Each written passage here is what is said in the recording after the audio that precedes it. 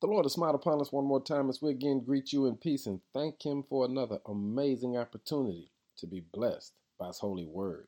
Our word for the day is we choose prayer. With so much going on in the world today, it's easy for us to get filled or full of this world. You get tired, you get frustrated. Sometimes you just don't know what to do.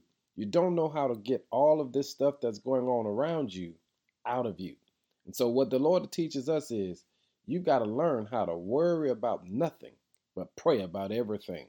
That's Philippians 4 and 6. Because the Lord lets us know that we have the right and the responsibility to say to God what we need and to thank Him for what He's already done. On today, I want to lead us in a little prayer that we can make sure that we understand the power we have when we stay connected to God. We choose not to worry today, and we choose to trust God. So, Lord, we pray right now that you will give us faith over fear today.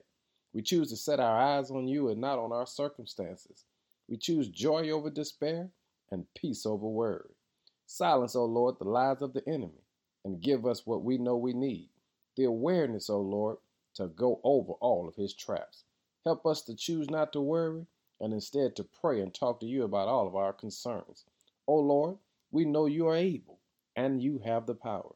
So today, we come before you asking us, O Lord, to strengthen us that today is a day that we choose not to worry, but we lift up every situation in this word called prayer. We'll tell you what we need and thank you for what you've already done because you're just that kind of God.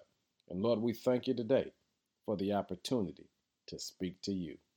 In Jesus' name, amen.